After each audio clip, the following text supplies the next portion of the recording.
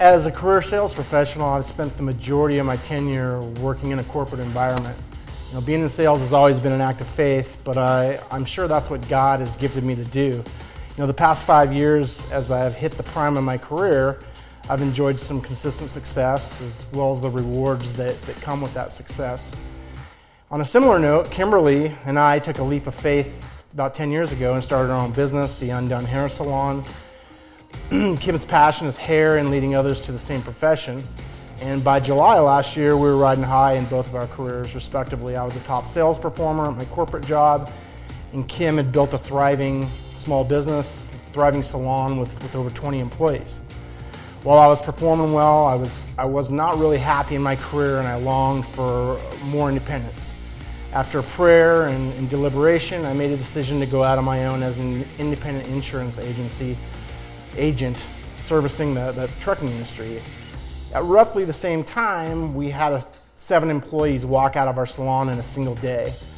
Suddenly, we were faced with a 30% revenue loss while I was going into a new industry as an independent contractor with no base pay or benefits. Things were tough, they were tight, but we had faith in God and our abilities to endure in our chosen profession. Things were starting to go good, and then the pandemic hit in late March. Our salon was closed for almost 2 months. In the month of April alone, nearly 90,000 truckers lost their jobs. Many of the policies I had just written began to cancel. As bad as this may have seemed, there were some real constants in our life: our faith, our family, our service and fellowship to the church, and our health. Kim and I have been lifting weights and competing in amateur contests for the past several years. We've found some real strength and spiritual grounding by shaping our bodies to their full potential as we believe God has intended for us. We lift together every Sunday morning before coming to church. When the gyms were shut down, I remember pleading with God not to take this away as well. He provided in a big way when a local gym owner loaned me the gear I needed to work out at home.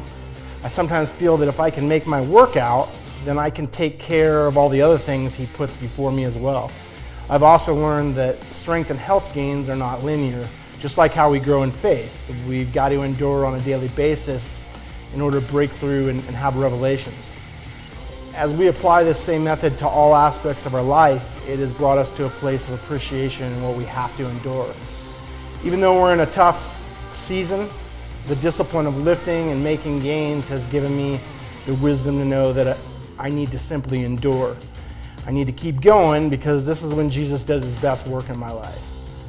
So if you're going through a tough or difficult time, then my encouragement to you is to hang on, be foothill strong, and do not give up.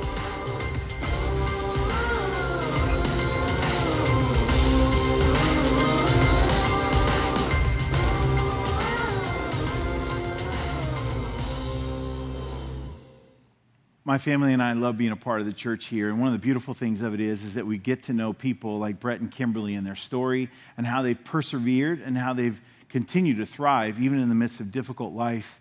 This morning, what we're going to do is that we're going to talk about how it is that we endure and how we continue on. We've been going through FH Strong for just a few weeks, and I want to stop for just a mention and stop, because it's such a special moment in their families' lives. So we have Ryan and Kinsey here in church with us today, 2 newlyweds. The glow around them is so bright I can't even see my monitors. It's amazing.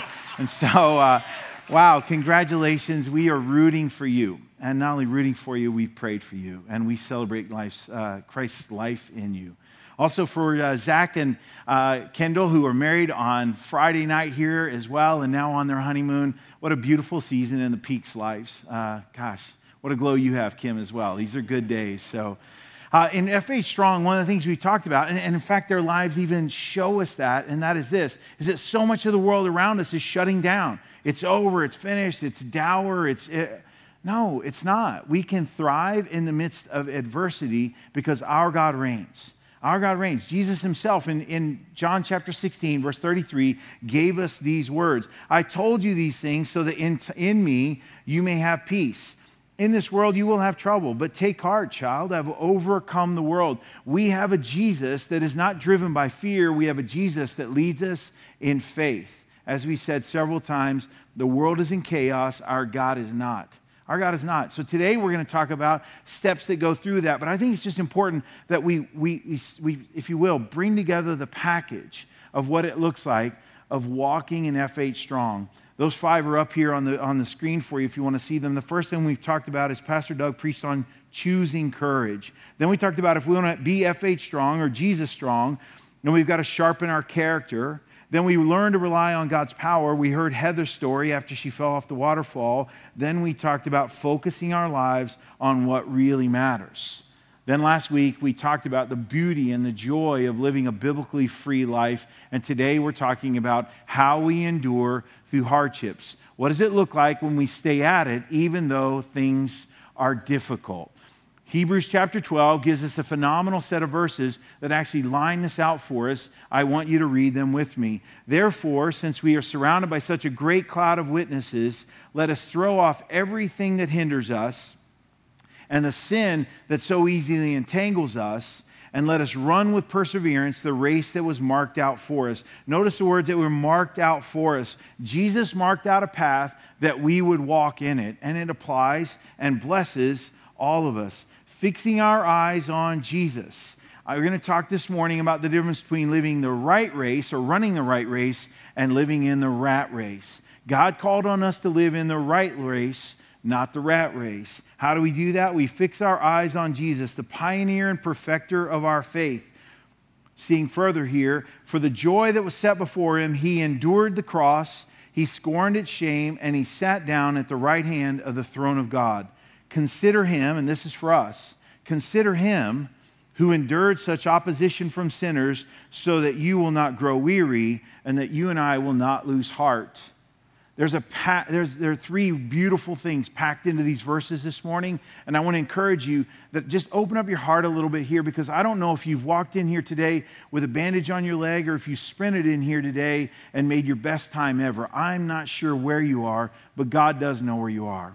If you're going to run that right race, and you and I are going to do that, the first thing that we need to do is we need to lay down what weighs us down, and we need to lay aside that which snares us. We need to lay down what weighs us down, and we need to lay aside the sin which so easily entangles us.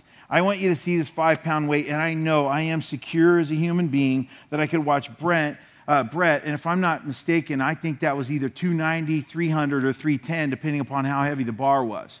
So I'm here with my 5-pound weight, and I am secure in myself today to know that it's okay. But you know what I want to show you? Is that the way the world packs it in on our lives and the way the rat race works is that the rat race doesn't give you 310 pounds on a bar. The rat race gives you 5 pounds at a time. And you know what the rat race does? It says, here, take this, and here, take this, and here, take this, until you're that mom carrying 10 of these and you got 50 pounds in front of you and a kid that's screaming, until you're that dad who's carrying 10 of these and you got the other child that's screaming, and you're wondering, how do we get into this? The world comes upon us in 5-pound increments, and we get all excited about 300 pounds. And I would say to you this, the key to running the right race is knowing how to put the 5-pounders down and pick up the weight that God has called you to have. So many of us have done this, and I want to show you the ways that we actually put these 5 pounds in our way, 5-pound weights into our lives, and how we, unfortunately, when we pick those up, they take us down. When we pick up the small things, they take us down. And you know what this looks like? It looks like the expectations of others, and it looks like the sin that so easily snares our lives.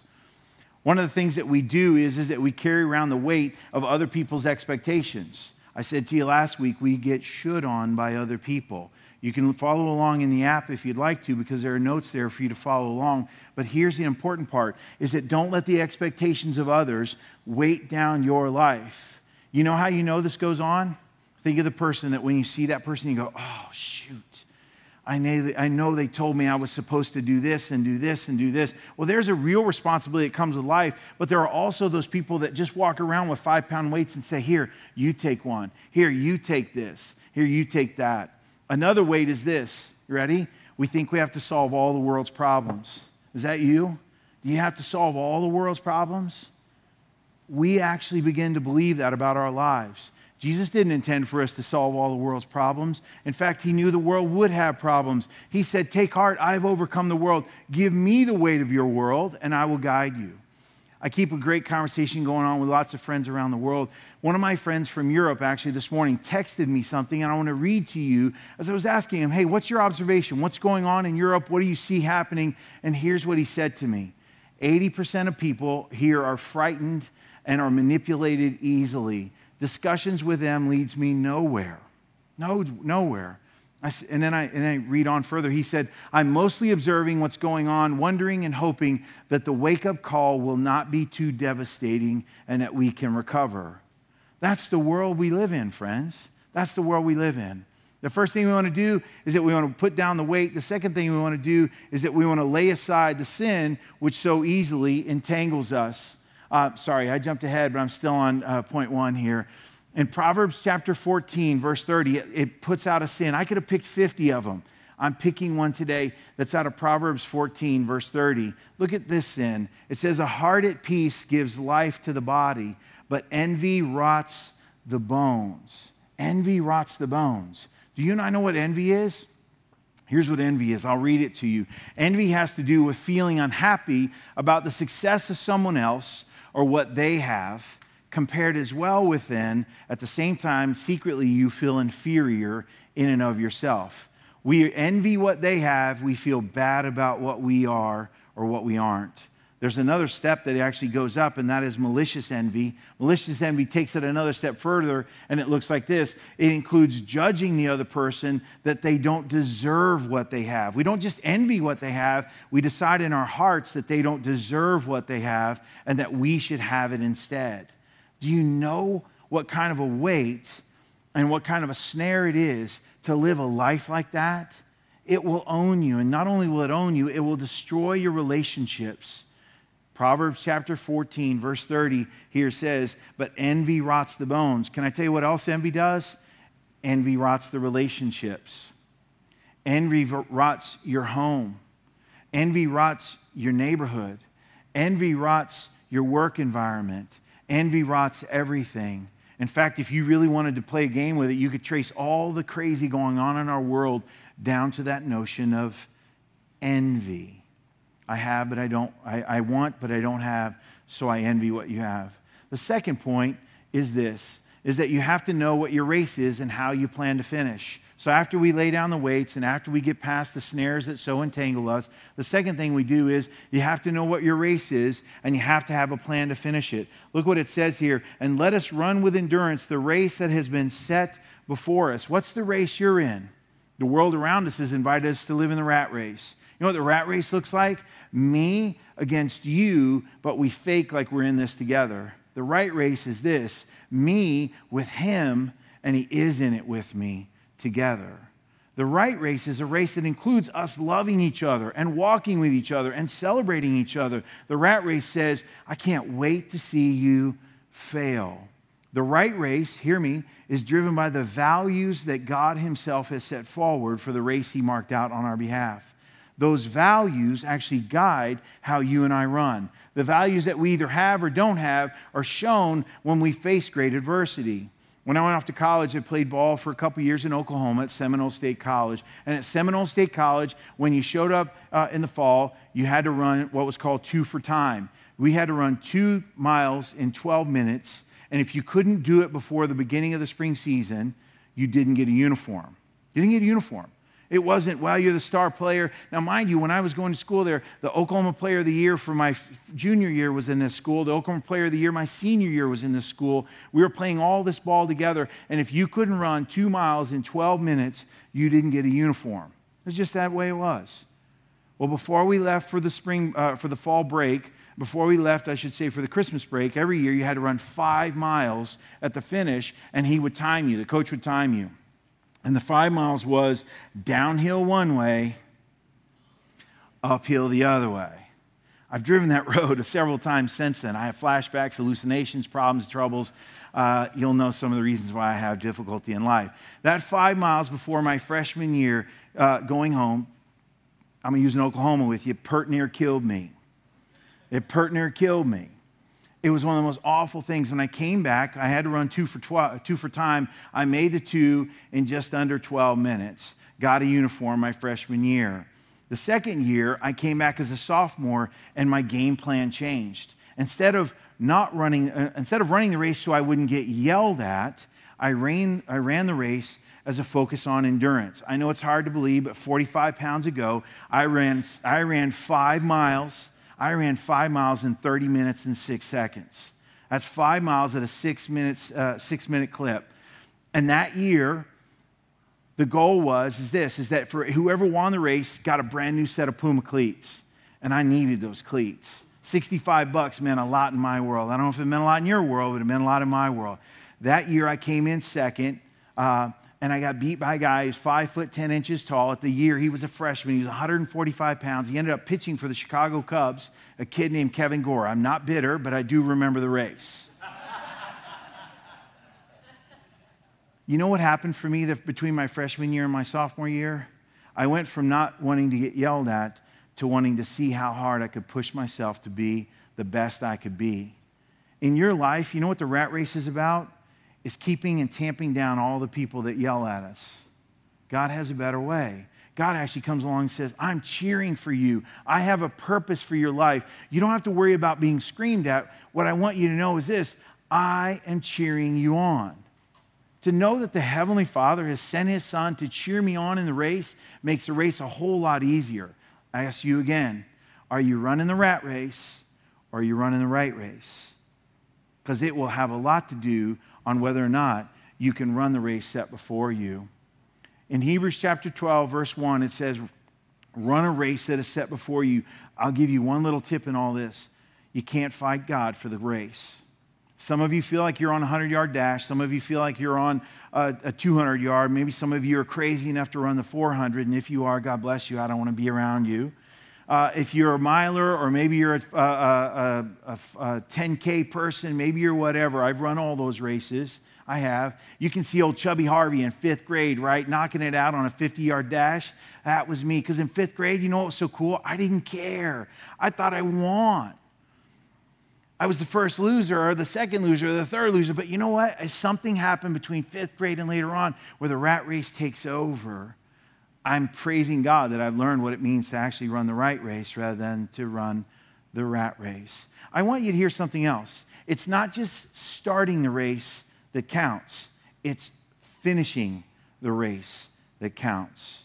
There's a story from the 1968 Olympics. Many of us remember the civil rights struggle that happened in Mexico in the 1968 Olympics. But there was another story that was even more, I think, on a par as important as that other one. And I want you to hear that story here this morning.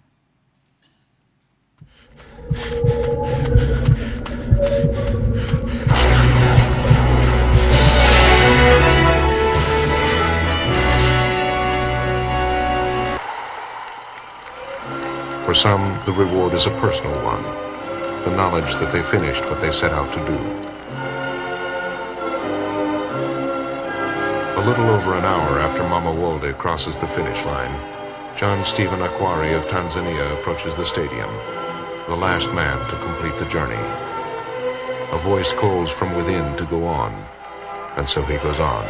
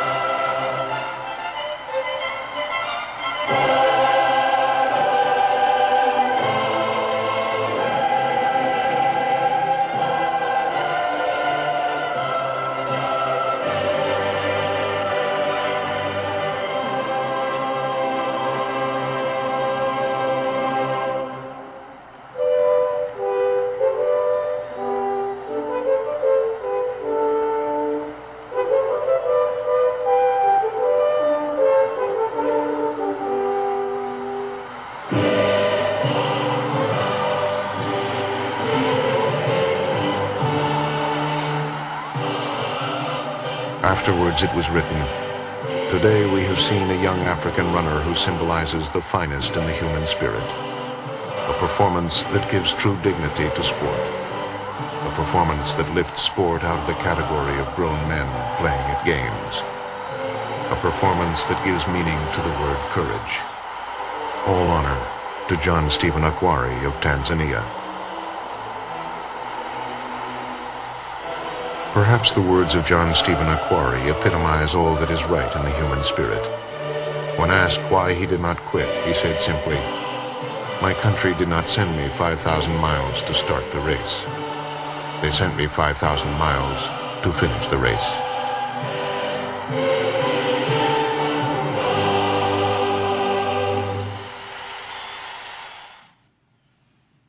My country sent me 5,000 miles, not to start the race, but to finish the race.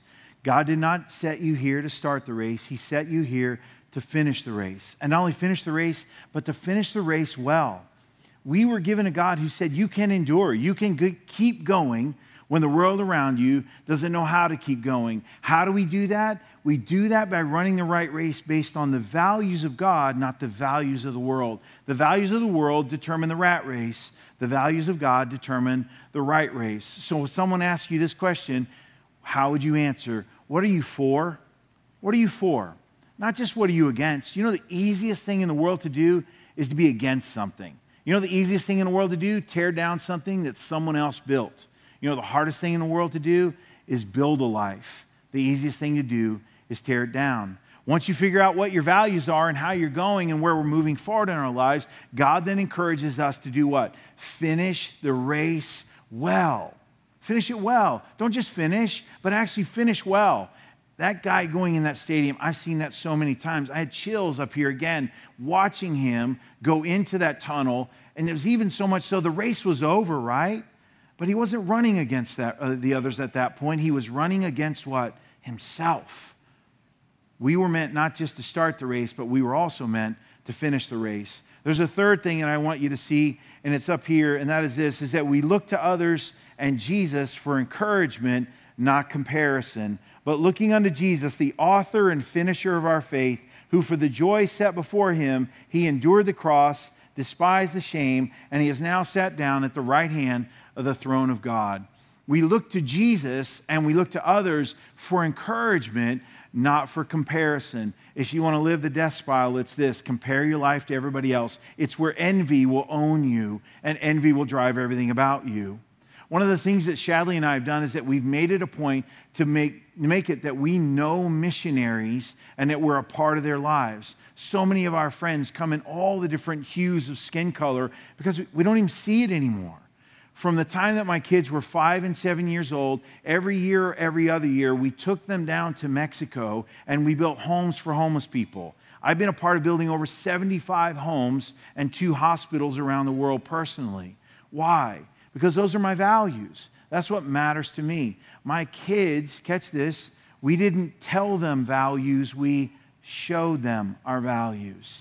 How do we show them our values? We were among people and we didn't even know the color of their skin. We just knew the way that we could be a part of encouraging them and walking with them. If you want to jumpstart your faith, if you want to jumpstart the way you live, if you want to move forward how you are, hang around a few missionaries once in a while. Or better yet, go on one of our mission trips with us and let God shape your heart. Don't let Pastor Doug and I tell you the values of God. We'll show you the values of God.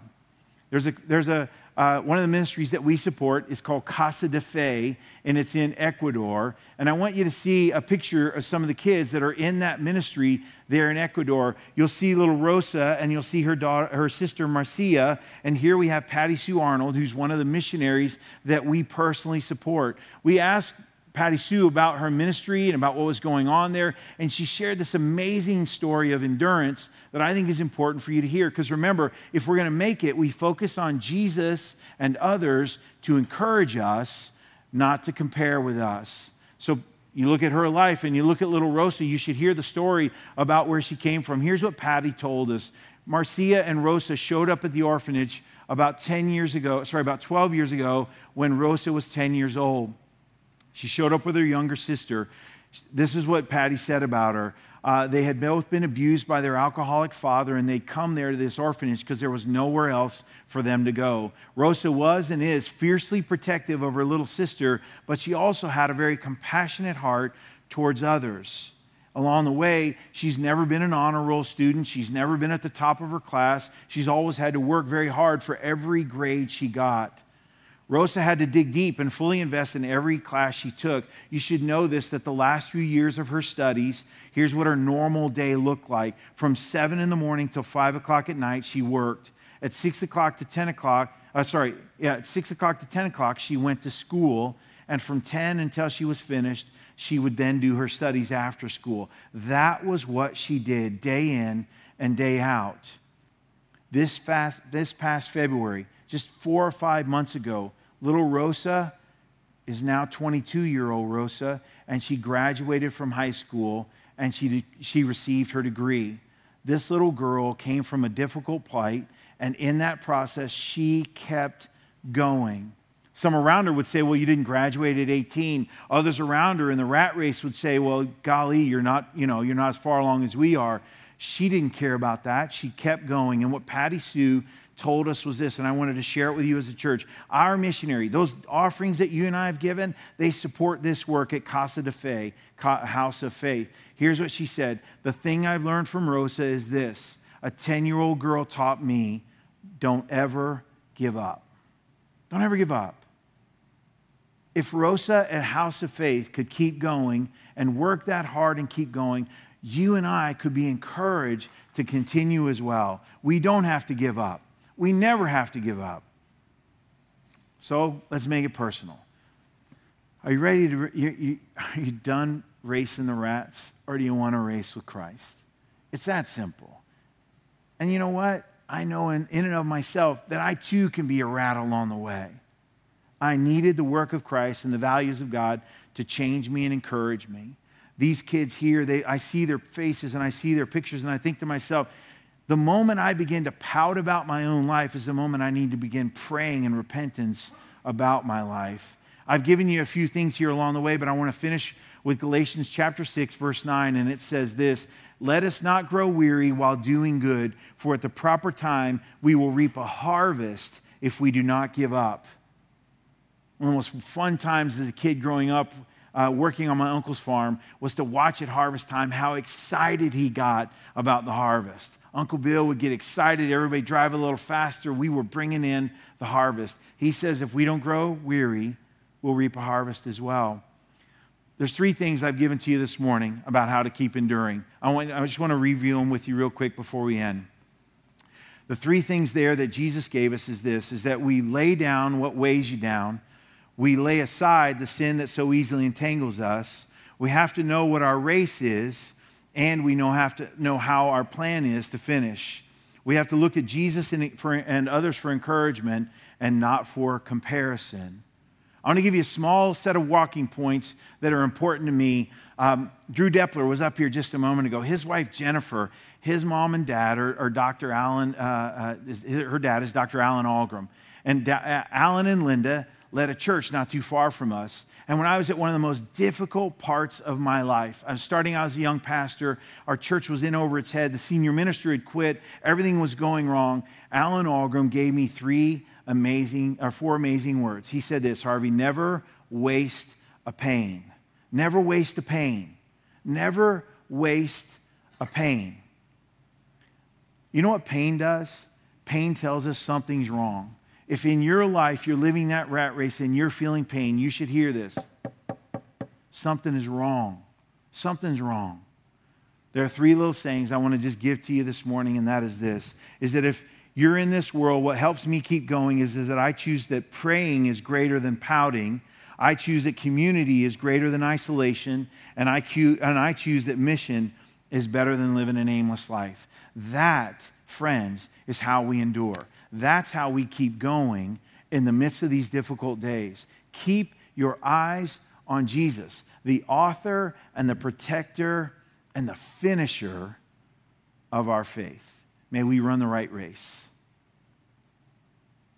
Thank you for worshiping with us today. The purpose of worshiping is to strengthen and grow our faith, and I hope you were challenged by Pastor Harv today, and I want to ask you to take your next step towards Jesus.